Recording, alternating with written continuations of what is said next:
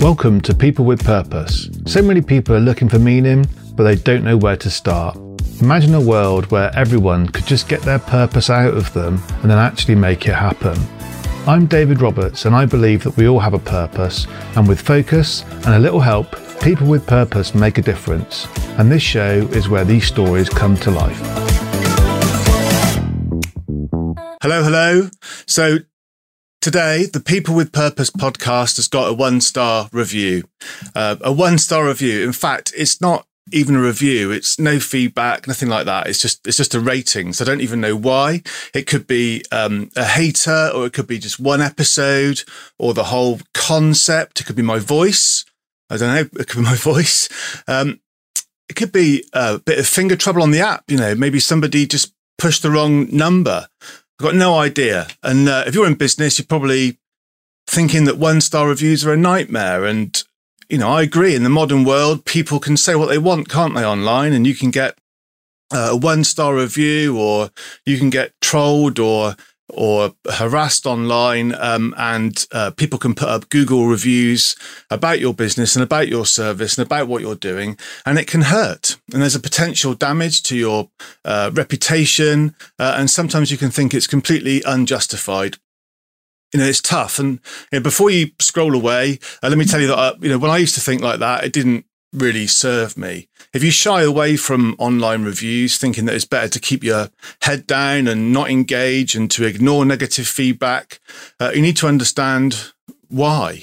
Because you're telling yourself lies potentially. I mean, who's the easiest person to lie to? The easiest person to lie to is probably yourself. So if you're shying away from getting feedback and getting reviews online, then you're probably holding yourself back. And think about this, which businesses do best? What organizations do best? Well, it can be your business if you're doing two things. Number one, if you're solving a problem, and the more meaningful the problem and the more people who have that problem, the more successful your organization can be. And number two is if people know that you can solve that problem. So by being visible, now how many people know what your organization does or what your business does? How easy are you to find? And think about this.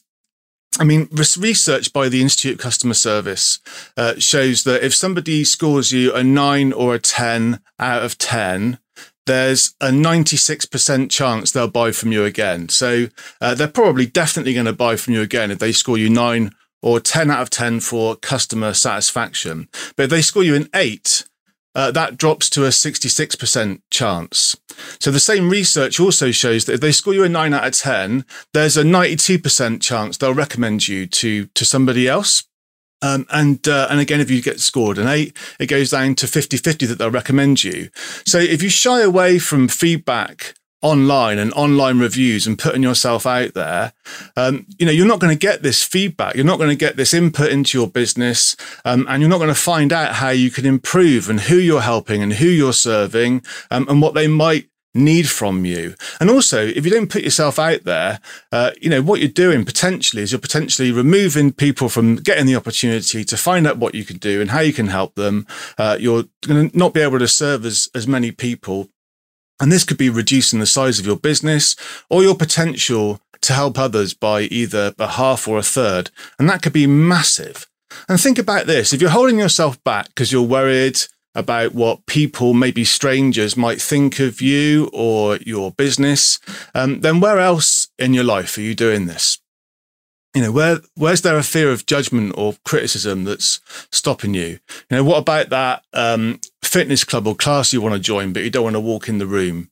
What about that person that you'd love to talk to, or you might admire, or be able to learn from, or you might be able to help, or you might fancy, or whatever? What about your partner, your parents? Where else are you holding back? Where in your life are you going to be less successful than you could be, having less fun, making less of an impact, because of a fear that somebody might not like what you do or might give you a 1-star review? It's okay though, because you're not alone. No one wants to get a 1-star review, not at work, and particularly not from your partner or potential partner, or mum or dad. But here's the thing, you've got to put yourself out there. And if you get a 1-star review in any part of your life, that is feedback. And feedback is a gift. It lets you know how you can be better. It means that someone cares enough about you to be able to let you know that. And sometimes it means that what you've got to offer is not right for the other person. So it's not about you at all. And whatever it is that you do or whoever it is that you are, you won't be for everyone. And that's okay. And that's the case actually, because everyone's different and everyone's unique and everyone needs different things. And actually, the sooner you know that, the better for you, because it means that you can focus your time and your attention on the people that you can help and you can serve. So if you can find out from that feedback, you can move on and find your kind of people. So look, if this resonates with you, then I hope that's really helpful. Look, we all need help from time to time.